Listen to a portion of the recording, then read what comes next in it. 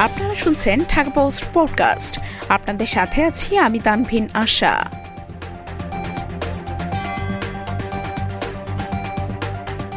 রোকেয়াকে দেখে রাখবে কাবিলা, আমি আমার বউকে, বললেন পলাশ।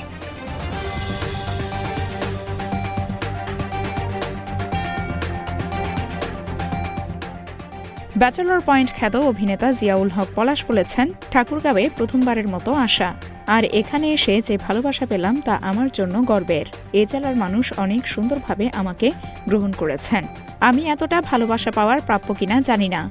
শুক্রবার সন্ধ্যায় ঠাকুরগাঁও পৌর শহরের মেগা শোরুম ১৬ আনার উদ্বোধন শেষে এসব কথা বলেন জনপ্রিয় অভিনেতা জিয়াউল হক পলাশ।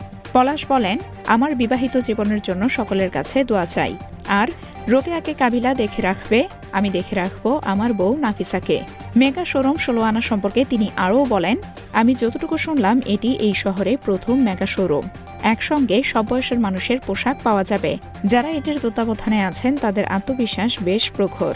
আশা করি ১৬ আনা শোরুমে সকল ক্রেতাদের ১৬ আনা পূর্ণ হবে। উল্লেখিত, সম্প্রতি বিয়ে করেছেন অভিনেতা জিয়াউল হক পলাশ। পারিবারিকভাবে বিবাহ বন্ধনে আবদ্ধ হন এ অভিনেতা। পলাশের স্ত্রীর নাম নাফিসা রুম্মান মেহনাজ।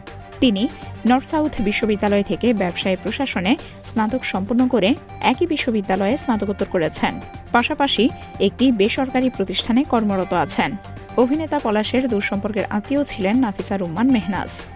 পূর্ব পরিচিত থাকায় পলাশ তার বাবা মায়ের পছন্দেই নাফিসাকে বিয়ে করেন।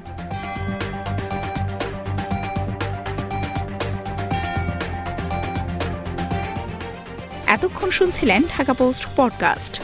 দেশ বিদেশের সর্বশেষ খবর জানতে ভিজিট করুন www.dhakapost.com।